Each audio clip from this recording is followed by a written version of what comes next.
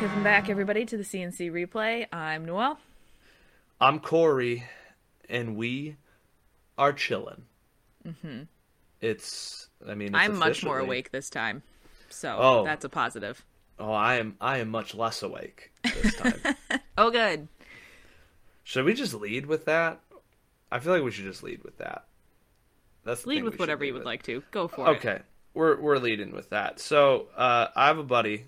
His name's Mark. I've talked about him extensively on this podcast for obvious Have reasons. you? Because maybe I because really don't think you have.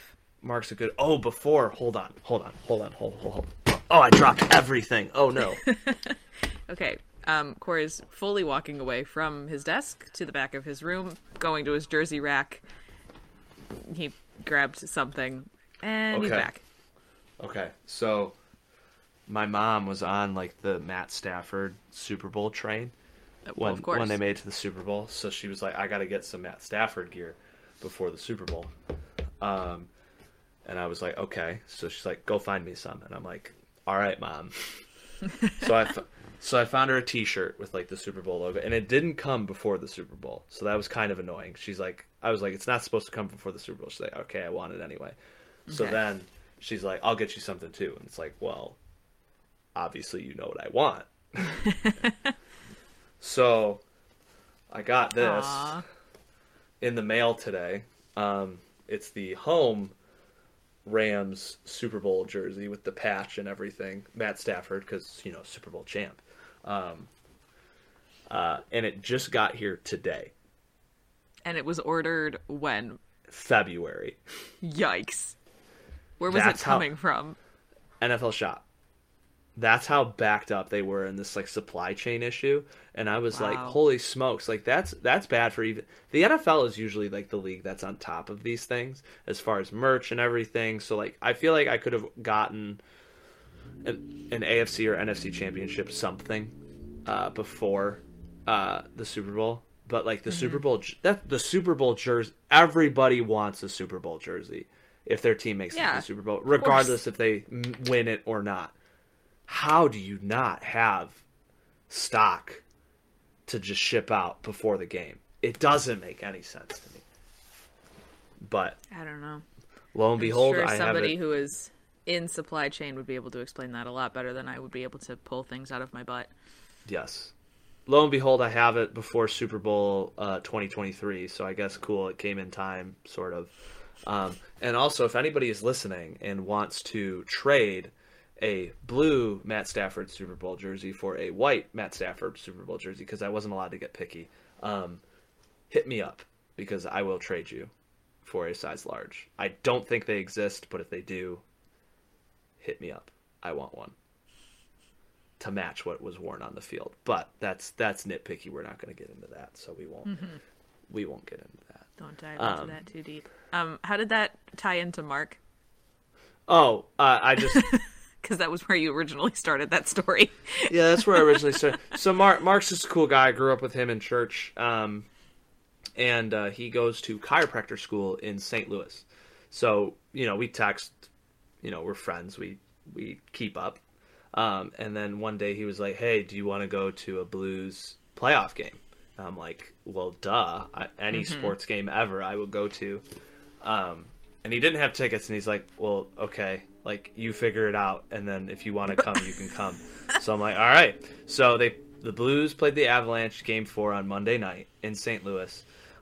So I was looking through tickets. We bought tickets. They're pretty expensive, but also not that expensive. We just got in the door, and then I was like, "Well, there's a Cardinals game before, so maybe we could go to the Cardinals game before we go to the Blues game." Double whammy it.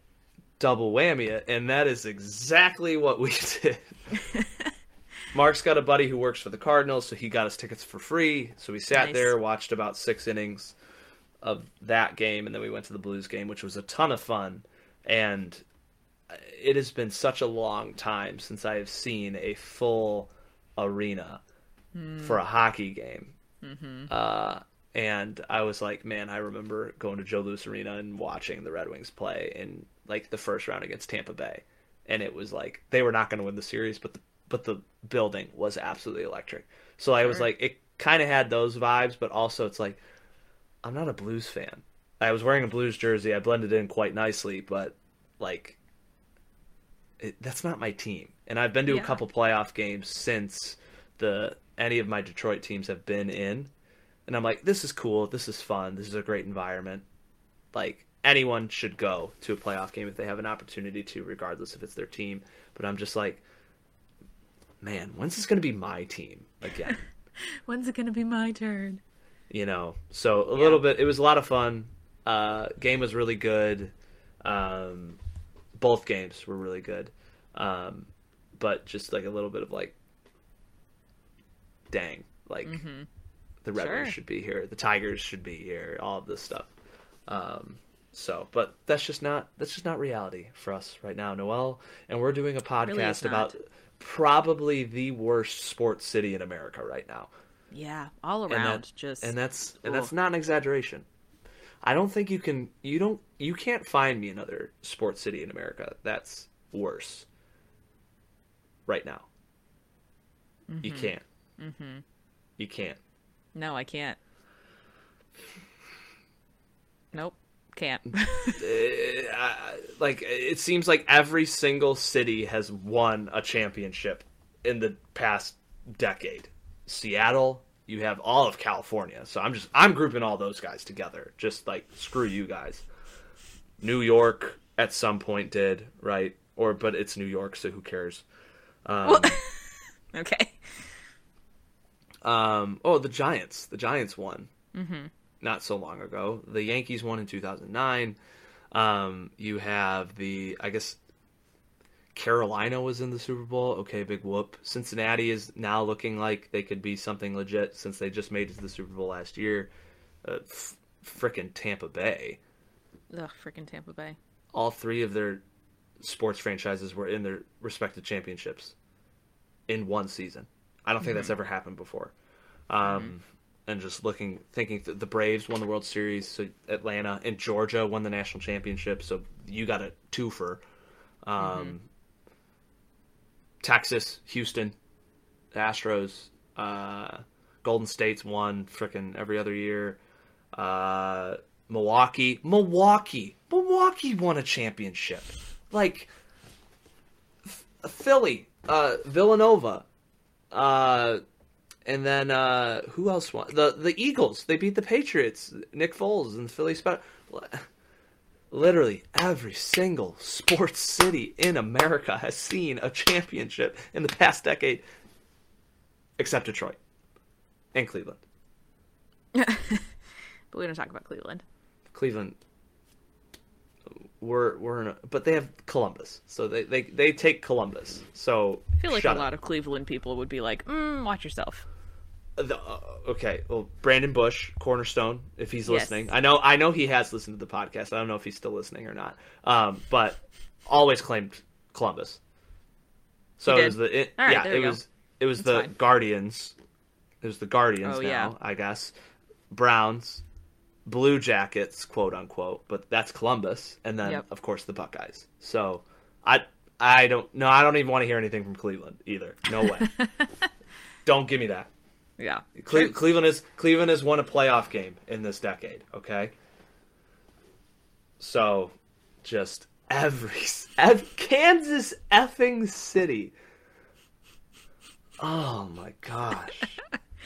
There are some things that you can just like laugh about. You can't. You really can't. You just. I'm laughing. I'm gonna be laughing about this because I've gotten to a point where if I don't laugh, I just fall into a pit of despair. Yeah. You'll cry. Yeah. It's just, you can't, it's like, that's so cliche, but it's so true. You can't not laugh about it. Or else you'll just be super sad forever. It hurts. Man, now we gotta talk about this godforsaken sports city. Ugh. That we love so dearly. Yeah, well, I can't, literally, I've talked about this before. Like, I'm in too deep. I can't. There's no pulling out now. You can't, because it's... Sorry. I did not think that through before it came out. Apologies to everyone. Oh. It's a good thing Chris isn't on the show right Oh now. my god, I'm gonna get a very angry text from Brecken when she listens to this. Oh my gosh. Just Oh. your face too. I wouldn't have thought anything of it, but you're just like you just gave a little like look to the sky. Oh my gosh. Okay. So the Sorry. Tigers. The Tigers. Yeah. Baseball So the cats. Tigers. Moving Okay. on. It's just a lot of the same. Yeah. And I don't want to be lazy and say that it's just a lot of the same, because I will say they've been playing better. Mm-hmm. They've been stringing Relatively. together relatively. They had a 4-game win streak, which was cool. It's like, hey, this team can win baseball games. That's fun. Mm-hmm. But And then they it's had a just 3-game losing streak where they only yeah. got 1 run. And I think the thing is too that injuries have plagued this team, especially in the Yep. starting rotation. And I believe at a point, all 5 starting pitchers were removed from starts via injury. So Skubal was dealing in Cleveland. Okay, and thankfully, the Tigers got a win on Sunday against Cleveland, so they split for Alex Faedo's first win, which, again, by the way, Alex Faedo has been very good. And I don't know how you would keep him out of the rotation right now. Because, A, you can't, because who is going to pitch for this team? And B, the man has... the man has a even 3 WHIP. He's got an even 3 ERA. Excuse me. About a runner and a half WHIP, which isn't good. But he's got 14 strikeouts in 21 innings pitched. For a guy who's never pitched at this level before, and we've said he's older. Okay, he is a little bit older, but he's 26. Mm-hmm. And a lot of people were ready. Yeah. A lot of people were ready to write him off too. So like that's been a bright spot. Bo Brisky today again. He's been hit around tonight, but in a team or against a team who has the 3rd most runs scored in the American League, he's only given up 2 runs in his start tonight. And Skubal has been a Cy Young Award candidate. And that's not an exaggeration either. And if it weren't for Justin Verlander, he could be in the serious conversation for that award right now. That's how good he has been. His slider is nasty. He finally has some control. But then, hey, you know what? I'm just going to take a line drive off the shin and have to exit my. And you know what happened? Five scoreless innings. As soon as he was taken out of the game, Cleveland scored like 6 runs. So again, it's this back and forth of like, what does the starting rotation have to do? Because we are literally down to our like 12th option in our rotation, and that's not an exaggeration. That's gonna be the title of this week's podcast. Not an exaggeration. Okay. And they're putting up respectable number, and we still can't figure out ways to win consistently. 4-game win streak is cool, but they're like 4-11 in their past 15 games in Minnesota. Yeah. So instead of not being able to win against Cleveland, we've just shifted the narrative now to the Twins. It's like, great. Well, another team that we can't beat within the division. Like, holy smokes. And we went through the offensive woes last week. I won't get into that. Scope's been picking up a little bit. Candelario's been at least consistent. Okay, so I was listening to the broadcast before, like just the pregame stuff, and they're like, Scope's been really hot. Scope is still hitting $168. Yeah. Yep. as good as he's been at the plate recently, quote unquote good, he's still hitting below 200. Which I don't even know what to say. Like, how do you even like quantify or talk about that? I think Chris Fetter is honestly going to have to find Madame Zeroni and take her up the mountain, because there's something has happened within the pitching lineup staff situation. What else are we going to do? I mean, I don't know. And a lot of people were starting to point fingers at Fetter because it's like, oh, all these pitchers are getting hurt. So, like, what's happening with, like, their recovery or the stuff that they're on? It's like, okay, well, frickin' bozos off the side of the street are going into a Tigers uniform and pitching 5 innings with 2 runs given up. Mm-hmm. So, shut your mouth about Chris Fetter. But now I'm going to start to get worried about, like, Chris Fetter seeing all this work that's being done. It's like, is he gonna bounce? Like, right? And it just goes back to the ineptitude of the front office. Chris Castellani, who I've talked about a few times before, he did a thread today of the Twins. And he talked about how the majority of their lineup were international free agent signings. So not drafted, not traded, all of this stuff. So guys that they signed in the international pool, brought into their system, raised them up, and then now they're there. The Tigers have developed 2 bats that are still with the organization right now, and that's Torkelson and Riley Green, both of which were top 3 draft picks. Yep. And you were awarded them because your team was so god awful. So he's talking about how, like, man, the scouting department in that area, with exception to the Rule 5 draft, I don't know how they've done what they've done in the Rule 5 draft with Victor Reyes and Akil Baddoo, but they did it. So I'll give you your gold star. So boom, you get 1 gold star. That's it. But I think he made excellent points there. And that's the Twins were bad before the Tigers, and now they're good again because they did exactly this. They loaded up on these they loaded up on prospects everywhere, and they still have a top 10 MLB prospect in Royce Lewis. Okay, he was I think a top 10, if not the number 1 pick in his draft. I can't remember. Don't quote me on that. I don't think that's true. But he was a very high draft pick.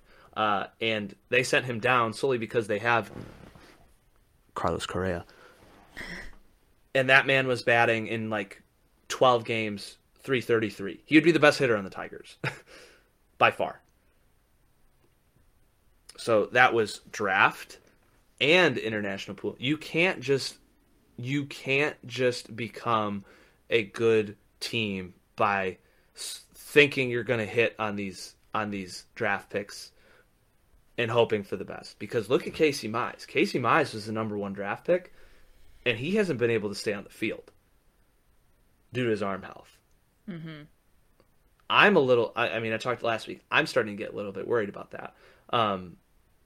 But then you have Torkelson, who's the number 1 overall pick. You have Riley Green, who's supposed to come up, and he's now the number 2 prospect in all of Major League Baseball. But if that's it, that doesn't make a healthy farm system. Just because you have the number 2 prospect doesn't mean he's going to be a superstar. Jurickson Profar was the consensus MLB number 1 overall prospect, and he's a journeyman. He's a good player, but he's not a franchise cornerstone that you would need a top overall prospect to be. So, again, at that point, it just comes down to how you scout, how you sign players. And I had this conversation with my dad a little bit too. I'm still a firm believer, and I'll say this till I'm blue in the face, that Al Avila should have been. And it's not an exaggeration, keeping with the theme. After that Verlander deal, how bad does this Verlander deal continue to look? And this, take my fandom aside. This is me not yelling at the microphone. This is Thank me you. not calling Al Avila a complete buffoon. Every single day that passes, how horrible does this deal look for the Detroit Tigers? It's continuing to deteriorate. Yeah. And that piece was a future Hall of Famer with obviously something left in the tank. And that's the return you get for your future Hall of Famer, who is easily a top 10 pitcher in the American League, easily leading the American League in ERA right now. That's the return you get. The return you get for JD Martinez is a bunch of shortstops that aren't even in your system anymore. You did get Austin Meadows. Okay, cool, whatever. Or no, you didn't even get Austin Meadows for it. You got 3 shortstops who are not in your system anymore. You traded Justin Upton for a player who's not even playing baseball anymore. You traded Nick Castellanos for Joey Wentz, who wasn't a top 15 prospect in anybody's system, and he got lit up in his first start. It's his first start, jury's still out, I get that, but still, you'd want something else for as quality of a homegrown hitter as Nick Castellanos was. And you traded your best deal, again, I've said this before, was trading your son. Yeah. Oh my gosh. I forgot that happened. And you get Candelario, who, if he wasn't on the Tigers right now, but the way that he's paying, let's face it, he would not be playing anywhere. And honestly, in some circles, if he were on the Dodgers, he might be cut. That's an exaggeration. I think the Dodgers would figure him out. He would become a superstar. But if he were on, like, the Marlins, he'd be cut based off of his production. And that hurts because I'm such a Candelario guy. And then you got Isaac Paredes in that deal, who you turned into Austin Meadows. And Austin Meadows has like some sort of, and it's bad luck too. Austin Meadows has some sort of freak injury. He's suffering through vertigo right now. How many times have you seen a baseball player suffer through vertigo? That's like a hockey injury. So there's that piece. And before I stretch this even further, going into the free agent signings as well, this stems back further. So I'm talking Max Scherzer era Detroit Tigers. When they refused to sign Max Scherzer, what did they do? They went and signed Jordan Zimmerman. Jordan Zimmerman, not an exaggeration, was one of the worst free agent signings in the history of Major League Baseball. He had a great first month in a Tigers uniform. He had a sub-1 ERA in his first month. But ever since that point, butt cheeks.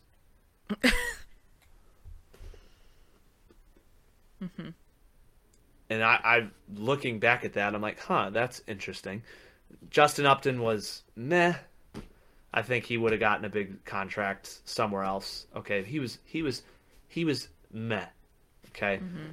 And then all these other signings were what bad teams do, like Grossman. He's been fine. Any other free agent signing that we've had, Josh Harrison forgot how to play baseball when he signed here, and then he went to the Nationals, ended up winning a World Series, I think. No, he wasn't on that team, but he rejuvenated his career. Okay, ended up going back to the numbers that he had before he came to Detroit. And then I looked at our free agent signings this year, okay? And I started to think to myself, okay, so Eduardo Rodriguez, okay, so had good advanced metrics, and I talked about, like, if you look in the advanced metrics, the Moneyball system, that's how bad teams get good players, by looking at those metrics, okay? But now this is second year in a row where his advanced metrics did not match, or haven't matched, his on-field stats. So A, how much can you trust those things? And B, did he sign here because no one else offered him the contract that he got from us? Makes you think. Number 2, Javier Baez. Okay. Javier Baez what is a complete upgrade from what we could have at shortstop. We've said this.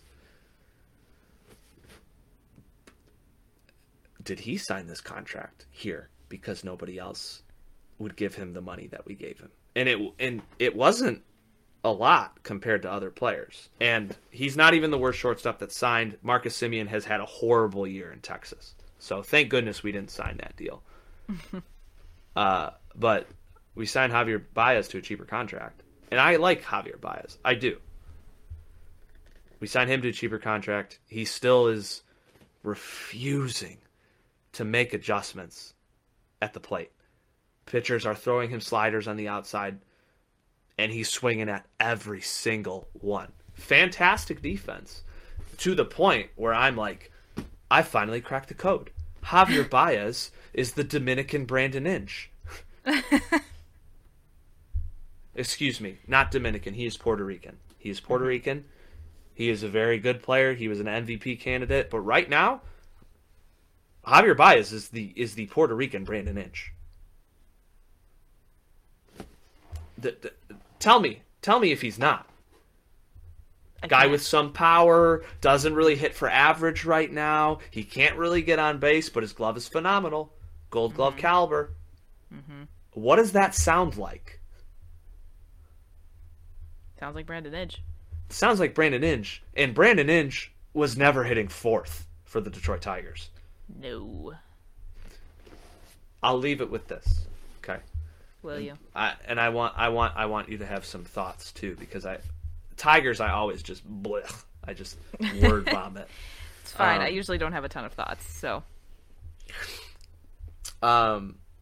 Miguel Cabrera has been fun to watch again, which has been great. I saw his first at bat. Small highlight. He's been great to watch.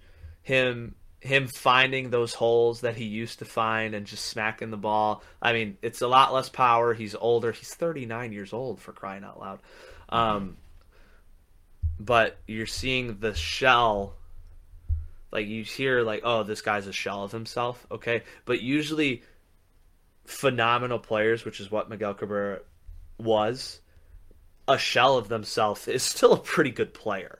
And now, after years of him like starting to get healthy, you're seeing that shell, which is still pretty good, begin to shine a little bit.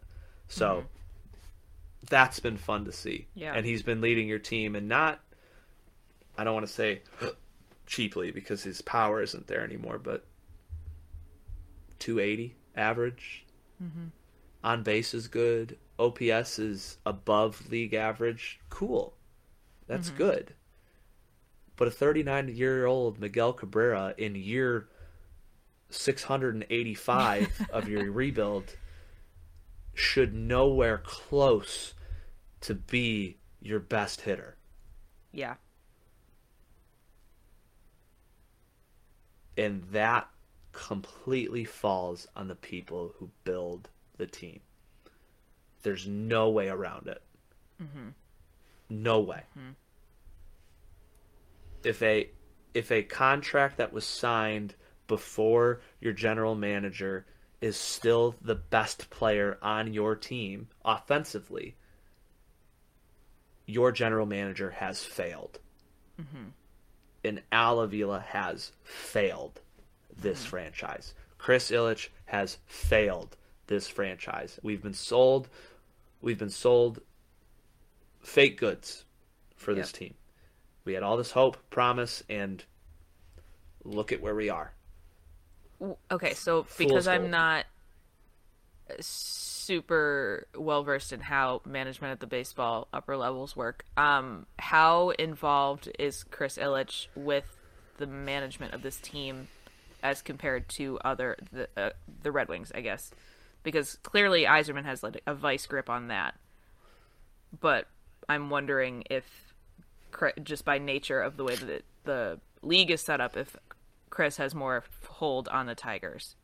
All owners are in charge of the money that goes into the organization. Right. And then they make the hires. They make, or I guess they hire the people that make the hires. So Sure. Al Avila would technically be hiring the scouts, the blah blah blah, all those people. Okay. But Chris Ilitch is the guy who supplies the money. Mm-hmm. And I don't think he's a dumb guy. He's a smart businessman. This is the problem with all of these owners. They're smart businessmen. They figure out the best way that they can make money and not spend a lot of it. Okay? Mm-hmm. But for sports, Which feels very opposite of his dad. Like, I guess I don't know. absolutely. Yeah. Absolutely. Okay. Anyways, we don't need to get into that whole argument, I guess, but Mike Ilitch saved these franchises. yeah. We do realize this. I was having this conversation with somebody else, our guest speaker at Sunday in Highmark. Mike Ilitch saved the Detroit Red Wings and the Detroit Tigers. Mm-hmm. The Red Wings were a dead franchise. Yeah. Okay? And the Tigers were a meddling one. Mike Ilitch came in, spent money, and put these teams back on the map. Mike Ilitch won 4 championships. Mike Ilitch created a dynasty with the Detroit Red Wings, essentially. Mm-hmm. And then he did put the Tigers, which, and maybe even my argument, the hardest championship to win in sports is a World Series. I think as much as hockey is mentally and not mentally, as much as hockey is physically grueling to win, I think this amount of sheer difficulty to win a World Series championship is the hardest thing to do in sports. Okay. Because you have to string, you can have 6 months of great baseball, and if you have a bad week, you're done. Mm-hmm. Right. And I guess you could say the same about hockey, whatever. Okay. But as we've seen with the Tampa Bay Lightning, it seems like winning is just easy to these guys, but they cheated, and I won't get into that. But Mike Ilitch put the money in, he put the time, he put the effort, and he saved these franchises. And to see his son not reciprocate a similar feeling to that is really disappointing. Mm-hmm. And it's now you're seeing it seep through at least the Tigers, because you hope that Yzerman is doing something great, which I think he is, because he is a competent manager or general manager, and frankly, he just built the dynasty that is unfolding before our eyes in the NHL right now. Right. So at least you have that. With Al Avila, you don't have anything. Do you think we will get to a point where Chris makes that switch, or if he doesn't fire Al Avila by the end of the year, then I think the Tigers as a franchise are incredibly in trouble, or we should get ready. We should get ready for decades of ineptitude. Do not get excited about anything, because once Cabrera's gone, once Verlander retires, and all the remnants of the 2016, or I mean the 2012 and 2006 Tigers World Series run teams will be long gone. Mm-hmm. The Tigers have the 3rd longest World Series drought right now. It might even be the 2nd, behind the Cleveland Guardians. What? Mm-hmm. That should not happen, especially with the owner that you had. But yet here we are. Not an exaggeration. Yeah, so that'll be something to discuss as we get closer to the end of the season. I hope they can turn it. I really do. Noelle, you know I love this team. I mean, the flag is right. The flag is right there. It hovers above your head every pod. I adore. I don't want anything more as far as sports than take everything away. Everything. I don't want anything more than a Detroit Tigers World Series. When that happens, if that happens at this point, I will sob like a little baby. I already have it envisioned in my head. If my dad is still here, because that's questionable. Jeez. And my dad's healthy and not old, but you never know what would happen. I'm not going to talk about that. Wow, that's really sad. We're sorry, Ken. If the clinching game of the World Series, I'm not I'd envision that I'm going to have like World Series parties or like playoff parties to watch games with people, but the clinching game, any clinching game, I'm not having anybody over. I'm going to watch the game with my mom and my dad, and we're just going to watch the Tigers win the World Series together. That's what I want. If we're envisioning this as happening in like 20 years, are you just kicking your family out? Well, I Wife, mean, kids, all those people. It'll just be you you know, and Karen and when I Ken. had this dream, I imagined that I would still be young and not have like this far in my Within the next year, not in the next 25. yeah. Well, Yeah. I guess my kids will be asleep and my wife will be there too, whatever. um, but no, I think that would be such a special Yeah. Absolutely. special moment. But in all the feelings that all those the Cubs fans had in 2016 with their families, my buddy Frankie, he had that with his family. Like, I don't think they care if they don't see it. I mean, they do, but like they saw it together. Mm-hmm. There's something about that to just break it, win that World Series. Like, again, I would not be sitting here as passionate as I was if the Tigers win the World Series in either 2012 or in 2006. I wouldn't care that Verlander's Mm-hmm. pitching for another team. I wouldn't care that we are the laughing stock of the American League Central. I would not care because we would have that ring. I'd have that T-shirt. I'd have that moment with my family. I'd have that run to where everything worked out. The Royals had that in 2 seasons, and then they sucked again. I don't think anybody cares in Kansas City at all. Yeah. And Chris Ilitch and Al Avila are taking that away from us. Not an exaggeration. Mm-hmm. Mm-hmm. Mm. Yeah. That's all I gotta say about that. What a happy ending to that. I wasn't yelling. I was You just being weren't honest. I know. That's all I can ask. Just want your honesty and Oh, functioning eardrums at the end of the half hour that we usually spend on the Tigers. golly. What did you want to do next? I just want to root for a good baseball team. I don't Well, want to have you to go can- to St. Louis to watch competitive baseball.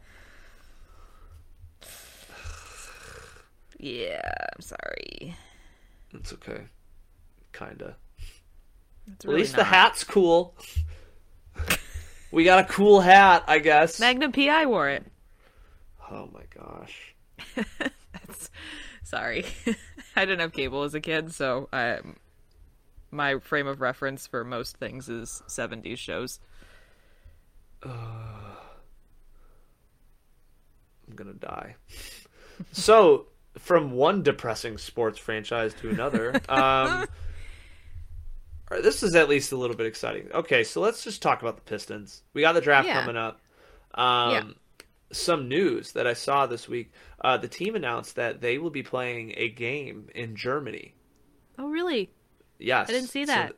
they will be playing a game in Germany against the Chicago Bulls, so a little rivalry game.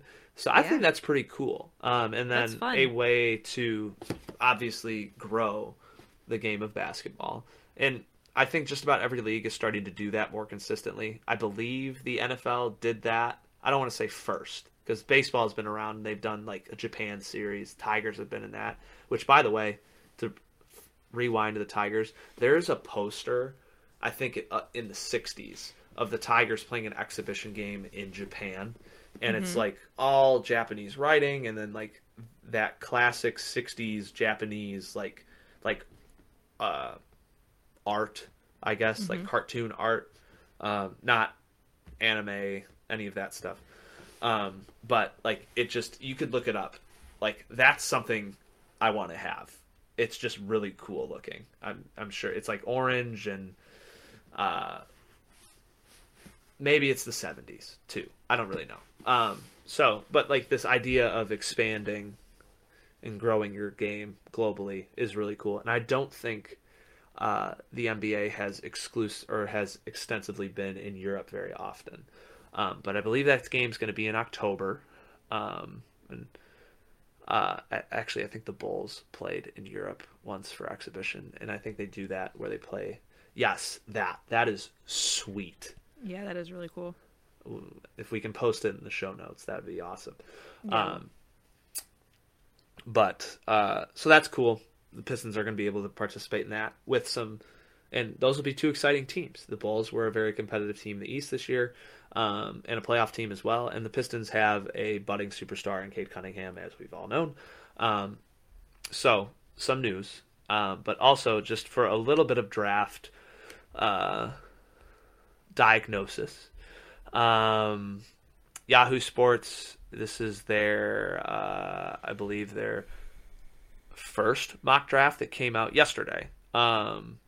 The consensus number one overall selection, who most people thought was going to be Chet Holmgren, who is a forward center from Oklahoma City, and who was like the white Kevin Durant.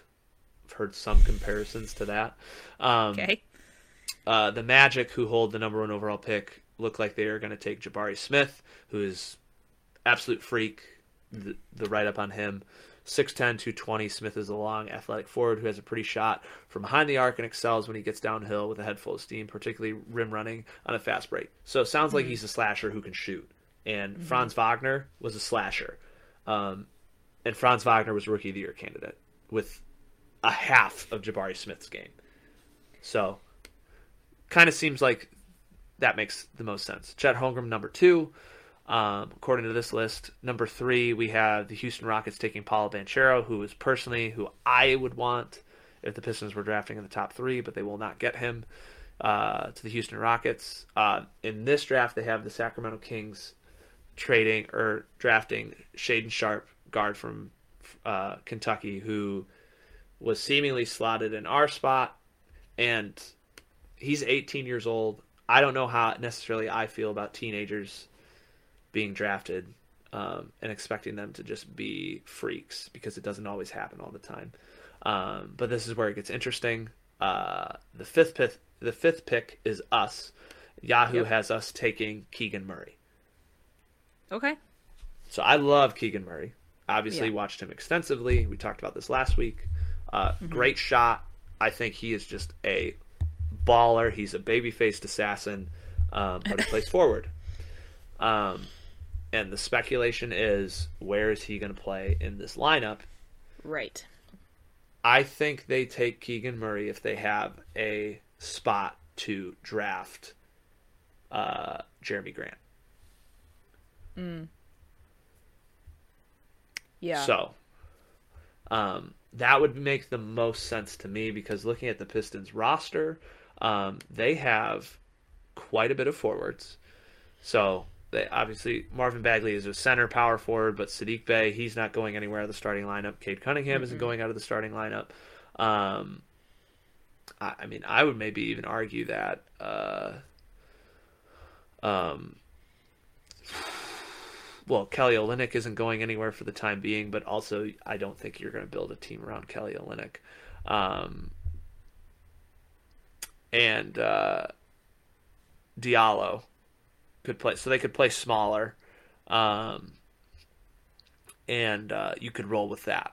So they could have a bigger lineup with a lot more power forwards, some smaller guards with Killian, who I would believe would come off the bench. It could work in that regard.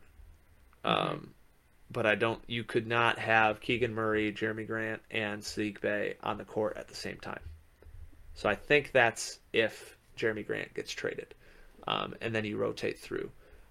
Or they would have an opportunity to draft Jaden Ivey, who in this mock-up, a fairly instant player comp when watching Ivey is Ja Morant. I've watched Jaden Ivey. He's a little bit of a positionless player, and maybe that's a horrible scouting report. Maybe it is. But it seemed like there was a lot of issues that Purdue in the tournament did not have a true point guard, and Jaden Ivey was running point. So if you have Cunningham running point, which is what the Pistons liked to do, and then they had pulled Killian off the bench and moved Cade around, um, you could do that as well. Um, and have just a freak athlete play. So looking at this list again, based off of what's available, I like those picks. I would be fine with either one of those. I like Keegan Murray because he's a little bit older. He's got a great shot, and I think he's a baller. Jaden Ivey might be one of the most athletic players in this draft. But scrolling down, still, Benedict Mathurin, who's guard forward, and you heard me talk about him last week. He just took over games, like Cade Cunningham took over games in the Big 12 tournament, and then in the NCAA tournament as well. I would be thrilled to have him. And then my man, who I think is just a man amongst boys in Jalen Duren from Memphis, is currently slated at 15th overall. So he fell quite a bit. So his combine numbers must have not have been that great. But if somehow you can creep into the second and he falls a little bit, you have two true centers on your roster, one of which is Luka Garza. And as much as I loved Luka Garza coming out of college, Luka Garza is slow. He cannot play in this NBA.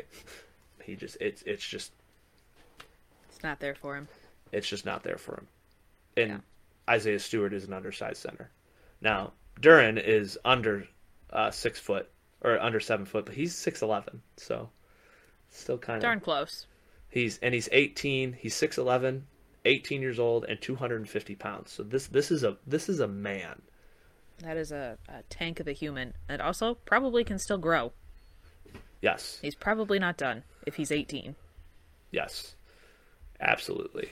Some other notable prospects: Nikola Jovic, Serbian forward, not to be confused with Nikola Jokic.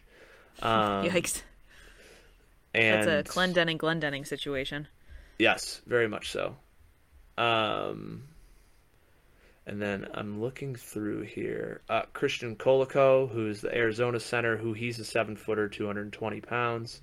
And then Bryce McGowens, Nebraska point guard, who is 6'7", played for a very bad team, but he is a very talented player. And then I'm trying to find him if he's slated in the first round or if he'll be in the second. He will be in the second.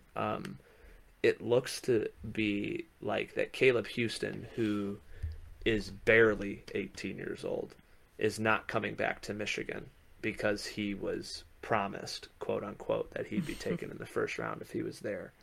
And he didn't do anything in his combine. And this was a player who looked overmatched and very unathletic in Big Ten play. And he didn't do his combine, and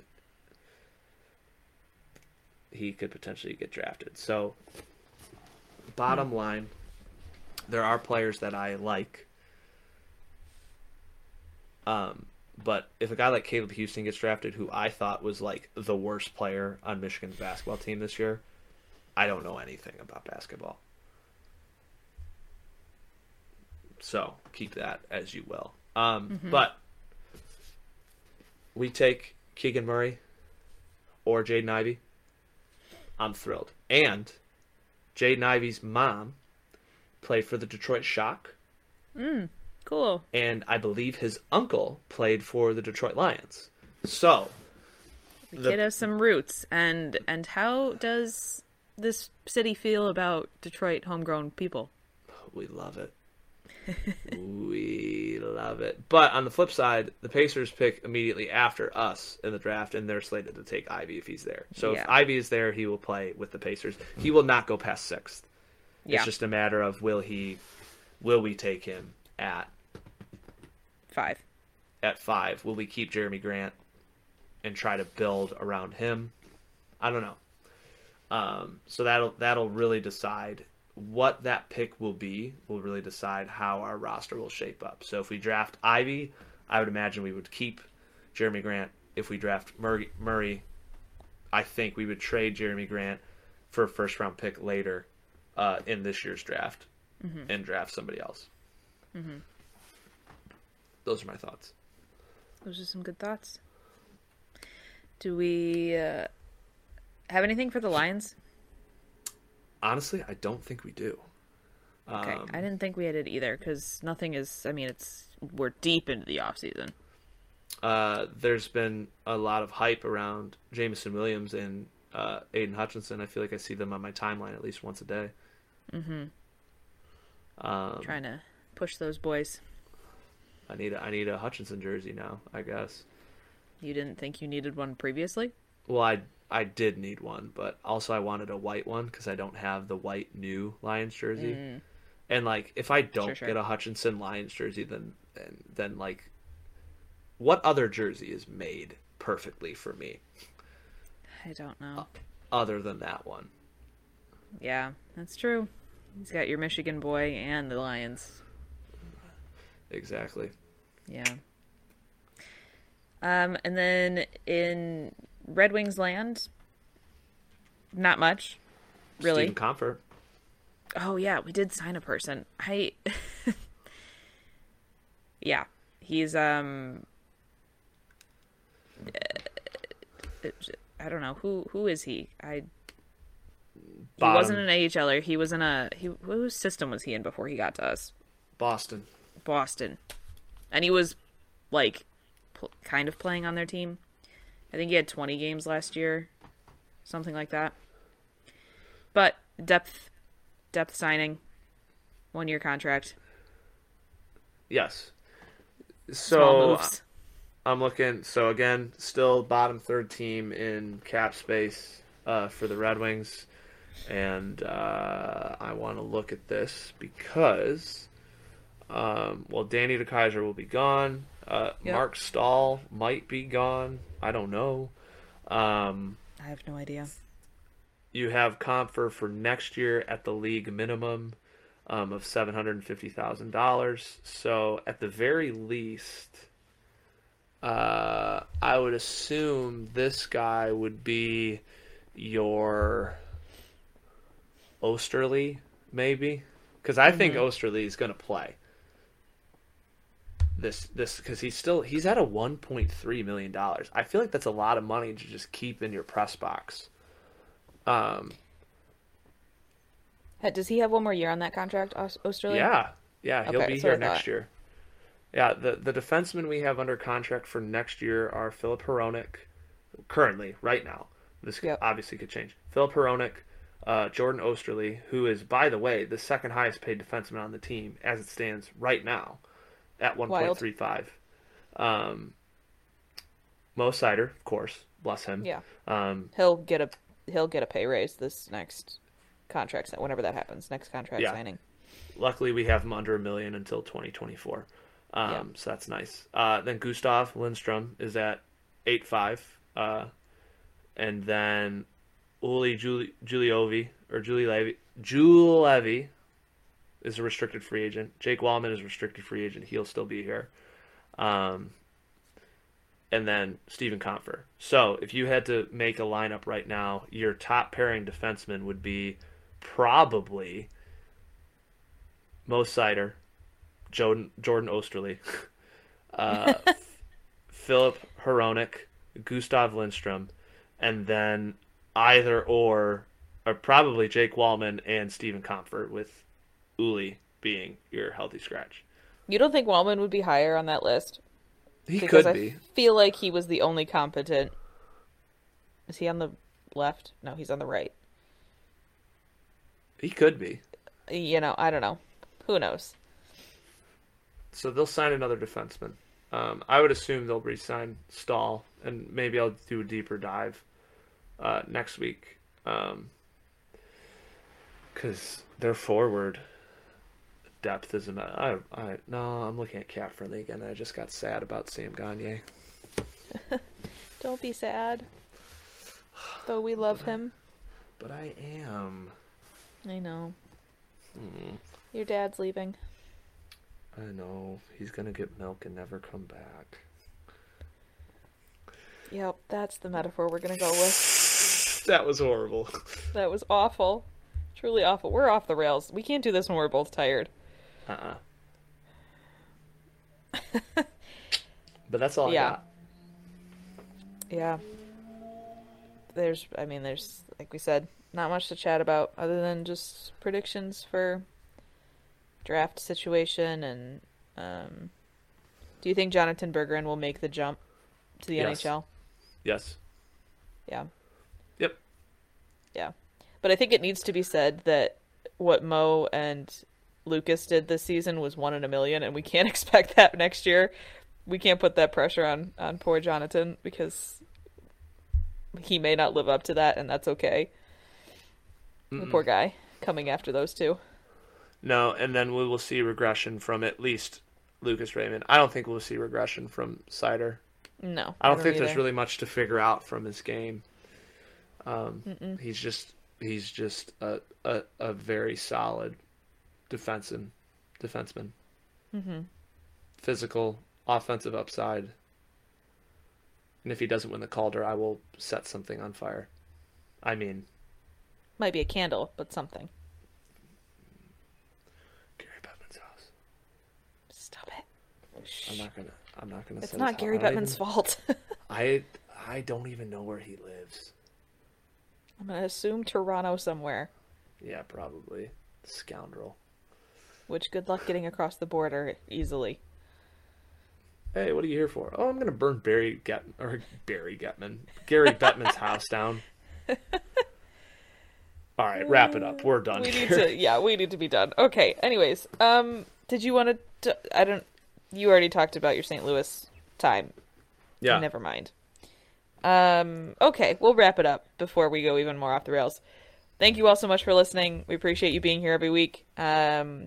Give us a 5-star review, like and subscribe. That's for YouTube. That's not for this. You understand. What? You know what? Share us with your friends. Because I'm sick. You're and doing tired. Outro? Go ahead, do outro. You got it. I'm sick and tired giving you guys some good Tigers content, some good depressing Tigers content, and only like a select few of you hearing it. Tell your friends, okay? So we can all share in this misery together. At the very least. I'm not asking you to do this solely because I just want people to hear my voice. No, I want to share in our suffering together, okay? Yes. Let's suffer as brothers and sisters in Christ, all right? Oh my word. That's been a big thing on Twitter. It's like people like in the comments will be like, "My brother in Christ, please." What a way to address a person. Oh, it's hilarious. I die laughing every time I see it. So funny.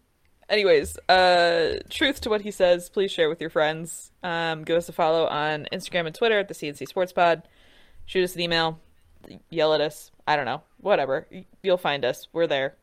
And have a great rest of your week. We'll see you next time. The Tampa Bay Lightning cheated for their second Stanley Cup last year after they circumvented the cap by bringing Nikita Kucherov back later than when he was supposed to be, when he was healthier before than when he had to first appear into a playoff game. Thanks. Bye. Hey everybody, this is Noelle. Thank you so much for listening to this episode of the CNC Replay. Please subscribe and rate us 5 stars as it really helps us out. And give us a follow on Instagram and Twitter at CNC Sports Pod.